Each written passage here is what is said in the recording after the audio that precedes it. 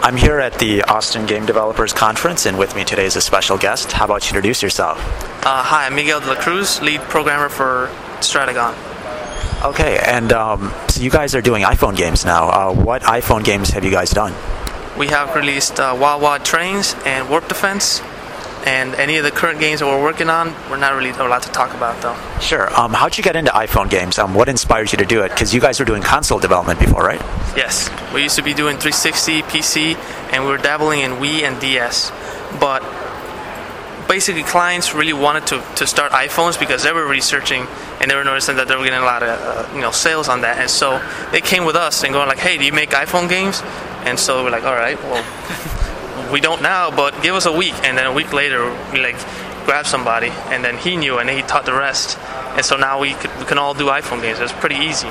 We just Objective-C, and it's pretty close to C. As long as you know how to release and call new and all your things, you're pretty set.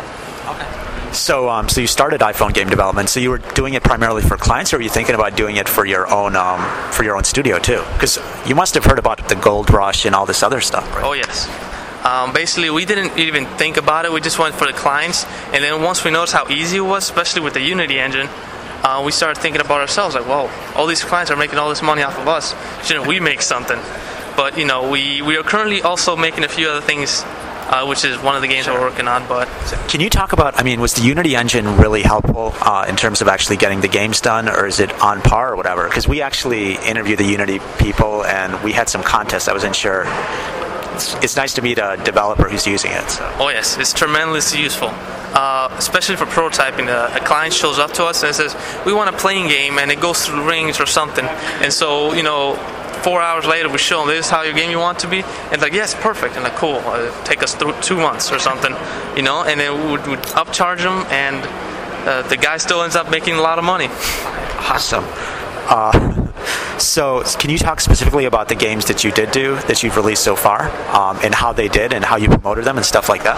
Well, I've only been here for 2.5 years. In the industry. Sure. So I've only released Lost Treasures of Alexandria for the PC. Sure. And the rest have all just been in the works. I worked in Gorilla, which is a company in Orlando, and worked in 2 games there of Wii and DS. And then Xbox 360 was never actually accepted into Xbox Arcade. Sure. Good 6 months lost there. I was like, yeah.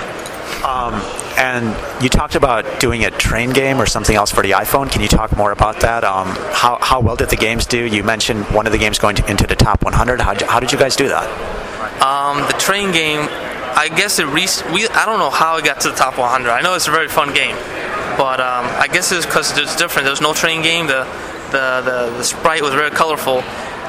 Also, we did have some pre-hype. Basically, there was a tied-up woman who was wearing lingerie and such. She was in the train track, and so that got a lot of hype. A whole bunch of people said, "I'll just buy it just for the picture of her." Yeah. So just from that. And then you said it went off the top 100. Yeah. Why do you think that is, and what could you have done differently to actually make it in the top 100? Keep staying there.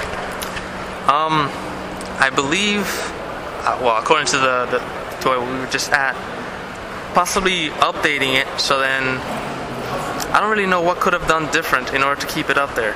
Add different reasons to play, because we only had about 35 levels, and once you beat the 35, there's no reason to continue playing.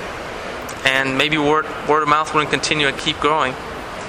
If we updated it and added some new levels, that could have probably given us some hype. If we doubled the number of levels, it was pretty easy. We had a level editor, so we could have made twice the amount of levels and said, "Hey, media, update for free, double the levels." Maybe that would have kept it going. And what are your favorite games on the iPhone then? On the iPhone, well, I don't have an iPhone. There's a whole bunch of iPhones at my job, but not me. I would say there's a Metal Gear Solid game that you kind of hide and you point and you shoot. But besides that, Geo Defense. That was one of our competitors for Warp Defense. Really, really good game. And can you talk about the prototyping process on the iPhone? How are you actually developing these games? How long does it take to actually focus on the game mechanic itself versus the polish? Well, whenever we prototype, we expect to throw this code away. we can't use whatever we prototype because it's just to show the client the idea or to test out ourselves. We will go straight up, just like if we were to talk code, let's say if we use Unity, if we need the guy to run across the floor and then jump ditches, we would just create a floor, a plane, and just make a hole there, and then have the guy move in the Z, no floor collision, no additional things that will go into full game, just so then you can see how the game would run without adding the additional bling, like hills. Nice. Do you guys have a site that developers can visit, maybe to even check out your games or buy some of your games? Sure. In Stratagon.com, you'll be able to see that. And how do you spell that? STRATOGON.com. Thank you very much.